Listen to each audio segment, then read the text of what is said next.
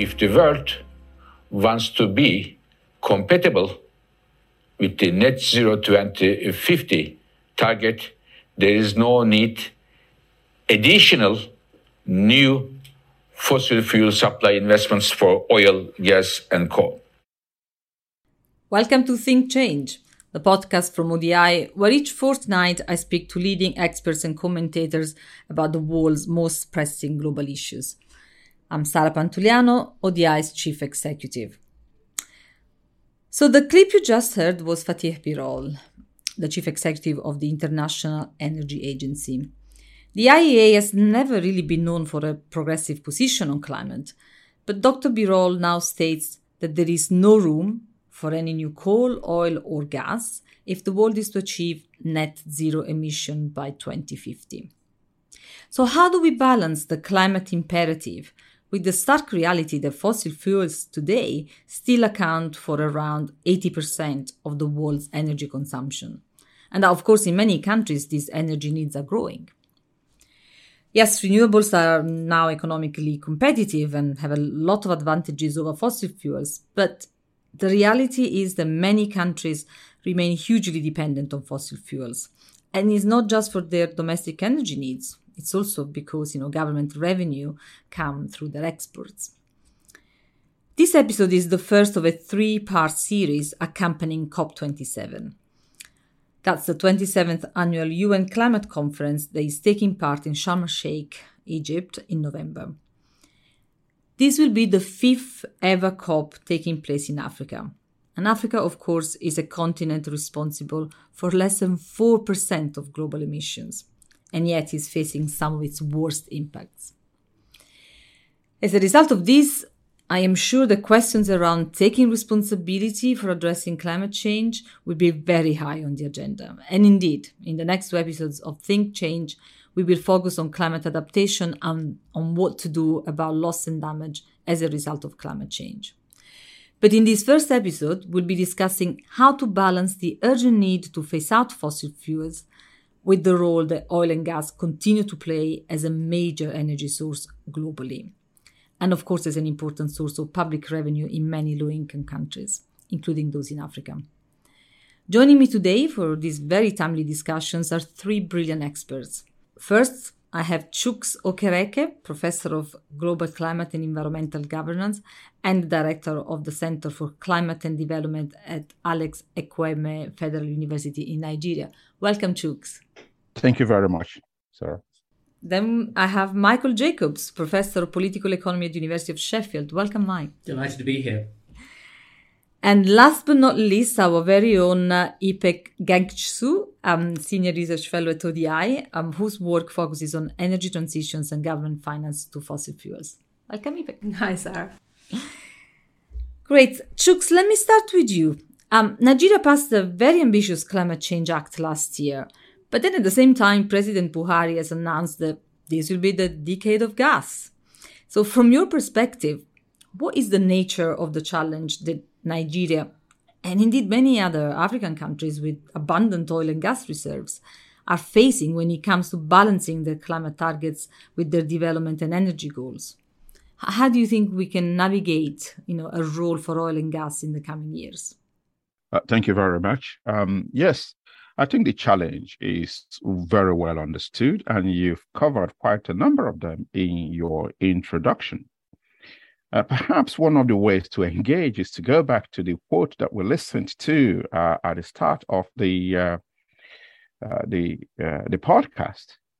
IEA says that the whole world has agreed that we need to have a net zero by 2050, and if that is the case, that we don't have to supply any new more fossil fuel. That is great. But perhaps what he didn't say is also that the world agreed on 100 billion support to the developing countries, which hasn't materialized.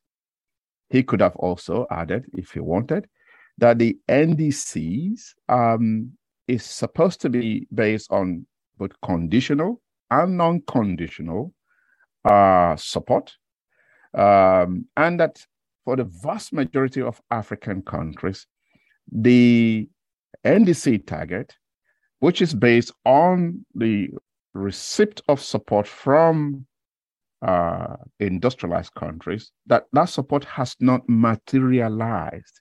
So then a lot of Africans find themselves between the rock and the hard place.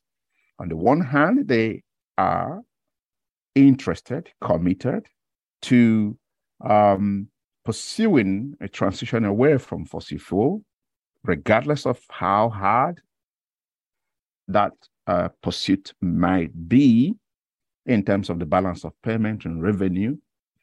But again, there's widespread poverty. They do not have the technology access to even do renewable. And so they feel that it is a bit unjust to be expected to make this acceleration without the requisite support from the international community. 85% of the foreign exchange earning of Nigeria, for example, is from oil and gas. The amount of installed renewable capacity in Nigeria is less than 1%. And so when Buhari signs the Climate Change Act, it's a statement of intent to act. But even the energy transition plan, which the government has designed, says that we need 410 billion and about $10 billion per annum for this to be implemented. So a number of Africans are struggling to see how they can do that at a time also when many of them are suffering from a huge debt crisis. And then on top of that, we see that more recently, Europe, and Michael may well speak into this later, have also been coming to Africa begging for more gas supply in the wake of the war in Ukraine. So this contradiction is what characterizes the problem and challenges that African countries are having in making the transition. Many African countries, many low-income countries are really stuck between a rock and a hard place. It is a massive conundrum for them, between their development priorities, their economic priorities, and of course meeting their climate targets. What does the climate community have to say? I think it's important to go back to where we know our facts. And what's very clear is that the world just cannot afford to go beyond more than 1.5 degrees of warming, because the latest evidence shows that the impacts are going to be more and more felt across the world and going to be harder to adapt to and very costly to adapt to. So I think at the start of this conversation, we just need to be very clear. And that's exactly why the IEA, but also other research that's coming out this week, it's saying that we just cannot afford to go beyond 1.5 degree warming, and therefore we cannot afford any more new fossil fuels. And I think this is the reality everywhere in the world. And Chuks is absolutely right that the West is being very hypocritical. And one way in which that we're seeing this is that the public money continues to be poured into fossil fuels. We've been doing research at ODI for years.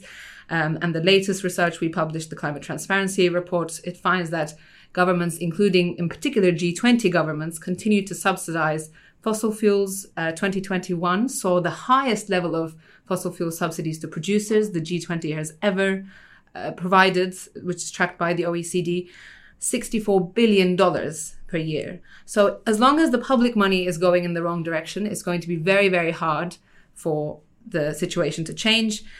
And we know that private money, of course, continues to projects that are economically viable, but at least it's very clear that public money has to kind of be pulled away from fossil fuels in line with a lot of commitments that countries have made.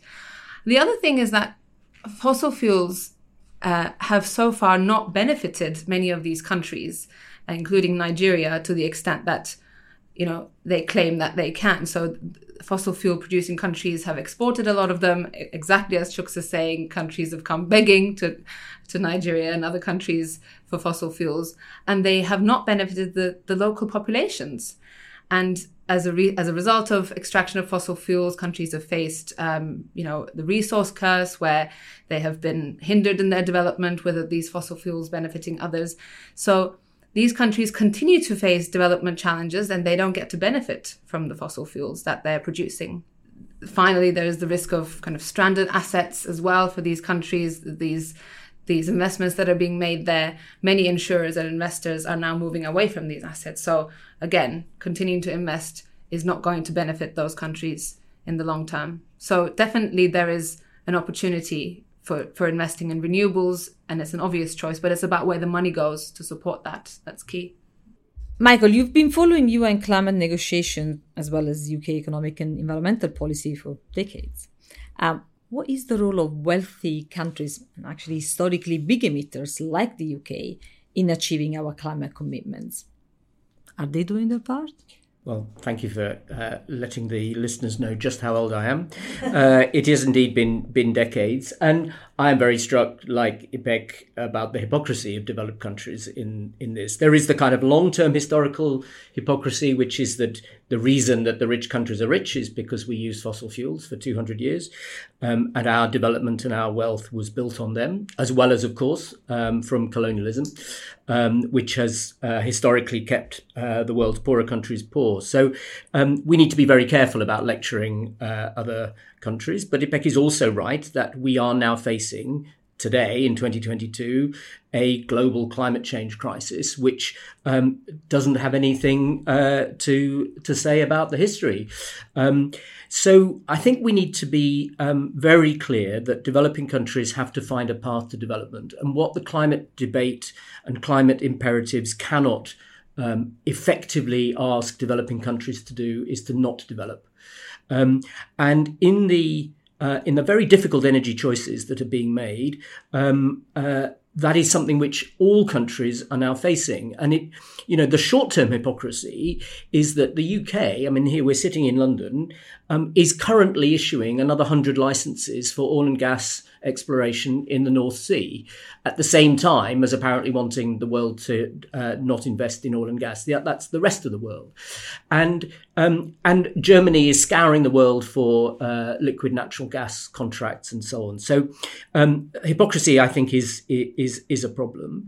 On the other hand, the energy crisis that we're currently experiencing is pushing countries in Europe towards accelerating their green energy transitions, not in the very short term where we're going back to oil and gas simply to have enough supply to heat homes. But in the medium to long term, I don't think there's any question that renewables have been given a push by this crisis, both for energy supply reasons and also for geopolitical reasons. I don't think Europe ever wants to be as dependent on Russian gas, or indeed gas and oil from other unstable parts of the world. And that is a good thing. And other countries are looking at this themselves. So I think in the medium to long term, the current crisis does offer some grounds for hope. And in the UK and in most European countries, the idea of a just transition towards a decarbonised economy has caught on, and not just amongst Greens. 2 or 3 years ago, only Greens would be heard talking about a just transition. But this is now in official government documents of a Conservative government in the UK. And why that's important is the just bit, which is that it's being acknowledged that you can't simply shift from fossil fuels without taking care of people who are dependent on fossil fuels and communities. And fossil fuels tend to be very concentrated in places because extraction and combustion occur at large scale in particular places. In the UK, we have 180,000 jobs which are dependent on the oil and gas sector or in it. The only other time we've tried to transfer large-scale industrial jobs or to get rid of large-scale industrial jobs was the 1980s. The period that we now know as Thatcherism, which destroyed much of the UK's economic and social fabric.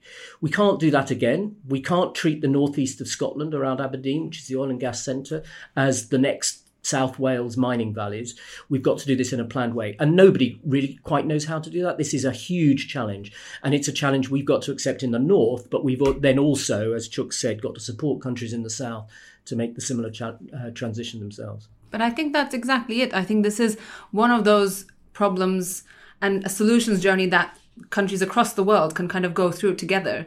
So it's not like the developed countries are telling the developing ones what to do. We have to all learn how to transform these industries at such a large scale, both in terms of producers, so oil and gas producing countries and communities and coal as well, but also the consumers. So the energy crisis, again, is showing that the consumers have to be supported in this transition with the right financing to make sure that they're able to heat their homes efficiently and so on. And we actually had an episode on the energy crisis on ODI's Think Change. But I think something that we're doing, for example, is looking at this idea of a just energy transitions partnership. So something that was launched at last year's COP, the South Africa deal. This was a deal between South Africa and Germany, France, the UK, the US, and the European Union. So instead of rich countries just saying, here's a chunk of money, they're actually working collectively together. South Africa saying exactly as Chooks was saying, we need support, we need financial support to make this transition. But it has to be demand-led. It has to be coming from the country. So we're looking at ODI at how does the architecture of such a transition look like for countries across the board, but also for coal transitions, but also oil and gas transitions, which kind of brings their own challenges. But yes, and it's really common in different parts of the world. And again, some research we're doing on Colombia, we're looking at how the energy transition process links with the peace process, because a lot of these transitions are not happening in silos. There's also movements around gender and other political issues that are, having to be solved at the same time. So we have to do it in a collective way and working with countries, but also with different stakeholders in those countries at all levels, at the local level, with unions and so on, and involving everyone.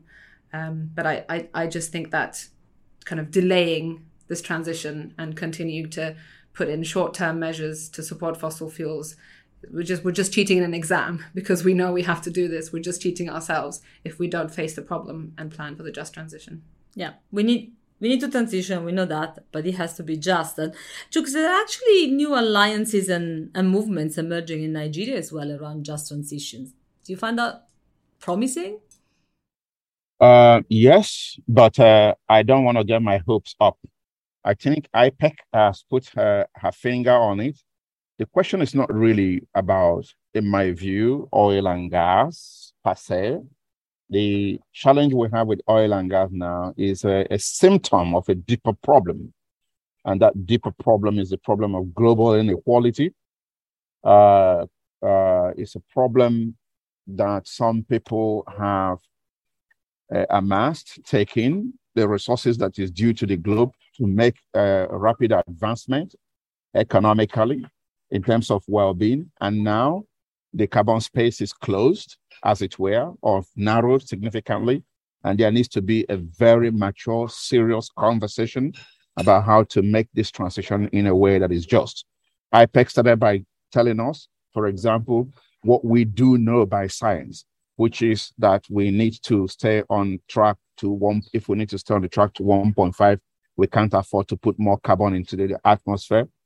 But maybe there are other things that we also know for sure by science, which is that we have 1 billion people globally that is under £1.90 dollar per day. And that about 80% of this 1 billion people are actually in developing countries, mostly in sub-Saharan African countries. So poverty is a real issue. And the challenge that we have had is that many of us who have been advocating rapid climate action have not really understood, in my view, sufficiently that climate action needs to be contextualized and pursued in the broader context of sustainable development, poverty alleviation, addressing hunger. And so what we have is a two-way narrative where some people are focusing on climate action and other people are not able to come to terms to why they should be thinking about climate change when they cannot put food on their table. And so in the run-up to COP26, I have talked about the hypocrisy of the West and said that the net zero race should also be coupled with net zero hunger race, net zero carbon, and net zero hunger. You must bring these two together. Otherwise, it is hard to convince developing countries about this need for transition, especially, as I said in my original introduction, when the financial and technical support is not there. So there is an alliance that is emerging. I am part of that, trying to push this argument for more accelerated climate action, trying to show people how, in many cases, you can actually act on climate change while also growing your economy. But sometimes I feel that I'm losing the debate, because when we write this plan, whether it's the Energy Transition Plan or the NDC or the Climate Change Act, and I go around trying to convince a number of African policymakers on the intellectual merit of taking climate action, I feel sometimes let down because the money doesn't come, the technology doesn't come, the support doesn't come as agreed in the international community, and this is a big problem. So the alliance is forming, but it's very weak. And what I see is that there is still a major two-track, and this two-track is developing not only in Nigeria, but many other African countries, where as a result of pressure coming from international organizations like the NDC partnership, donor agencies, African countries make a pledge that I know, but technically, politically, and financially, they cannot fulfill. And that is a big problem, because it is as bad to have a target that you cannot fulfill as to not have a target at all. Chuks, can I ask you what you make of the South African deal on just energy transition partnership? For me, the jury is still out on that issue for several reasons. Number one, it is potentially possible that it is an interesting case that can lay the foundation or model for other countries to copy. But I worry about that for several reasons. Number one, there are many African countries that need a just transition platform and plan, but they are not heavy coal or even oil gas producing companies. The danger of the South African deal is that it attracts attention only to those countries that are heavy emitters in Africa, not necessarily the ones where poverty is rife. This again reinforces that mindset, that ideology that I have already just spoken about, where the emphasis is on how to get the carbon down, not necessarily how to achieve sustainable development goals. Second, I also think that there is a potential that the South African case could derail multilateral agreement, that the emphasis now becomes more bilateral deals that replaces multilateral forum where poor countries have greater representation and voice. Thirdly, we do know that it is still unclear the extent to which the JTEP in South Africa is actually just in terms of the conditionalities that may have been imposed on South Africa, what they actually need to do, the extent to which this will actually lift people out of poverty. And finally, the macroeconomic and financial model that went into the deal is suspect. We now know that there are several people who are saying that for this range or scale of effort that South Africa is expected to do under this JTP, that money, about 7.8 billion, is a tiny drop in the ocean. So once we think that this sort of bilateral deal might open up new platform, new ways of thinking, we must also be very, very cautious, because there are several dangers that are also there. I think you're spot on, but the question I have for the three of you is, how is this all going to play out at COP then? Who wants to start? Well, let's just go back to COP26 and how some of this played out there. I think we did see two unprecedented commitments, which was great. From the finance side, again, Chuks, going back to what you were saying, countries have to put their money where their mouth is. So we did have a commitment by sort of 39 countries and international organizations to end international finance for all fossil fuels. And I think just ending finance shouldn't be the end of that. It should also be shifting it to renewables and energy efficiency and other ways of exactly supporting these countries to meet their development goals. And we also had another commitment that was announced there on phasing out all inefficient fossil fuel subsidies. Of course, all fossil fuel subsidies are inefficient if they're contributing to the climate crisis. So we had those commitments there, but since then we've had some sort of backtracking because obviously we've been in exceptional circumstances and temporary responses have been put in place by countries.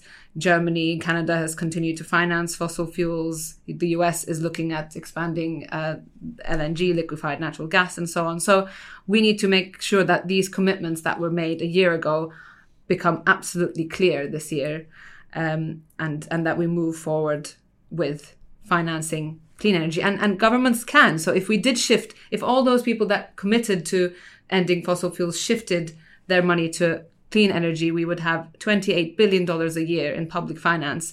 Some research has shown. So, it is possible. It's just about countries following through on those commitments. But I don't know if I'm very optimistic. Are you, Michael?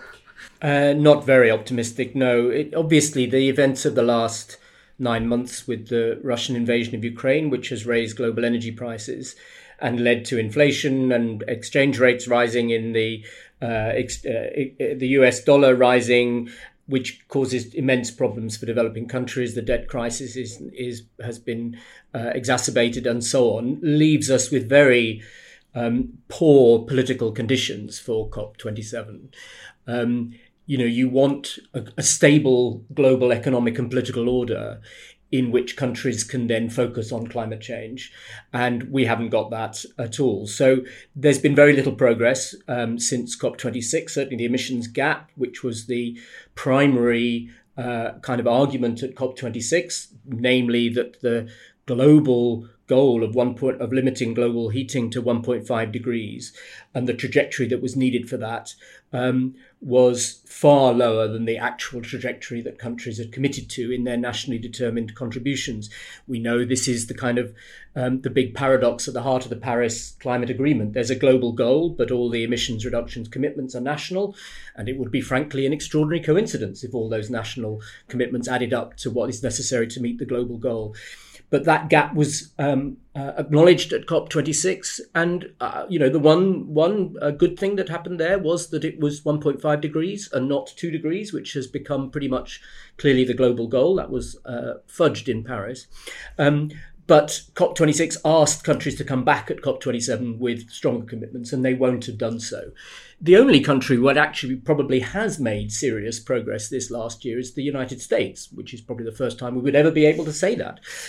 Hopefully not the last. Hopefully not the last. The so-called Inflation Reduction Act, which was actually an Emissions Reduction Act, but in America you can't call it that, is a very serious contribution to global emissions reduction. The US, I don't think, will claim that their targets can therefore be strengthened. I think they see the so-called IRA as a way of meeting the targets that they've already announced, kind of a stronger policy agenda than they would have had before. But that is hopeful, but there's not much else.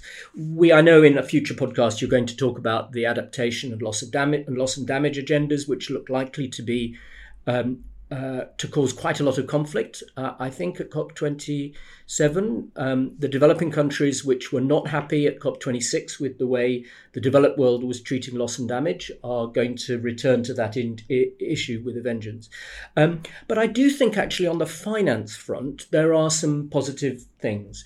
There's going to be a new report which was commissioned at COP26, chaired by Nick Stern from the UK and Vera Songwe, a noted African, who have been looking at how much money is needed and where it can come from.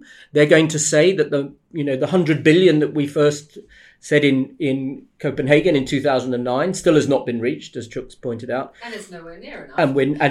And is not the number that we should be focusing on. We should be focusing on around $1 trillion.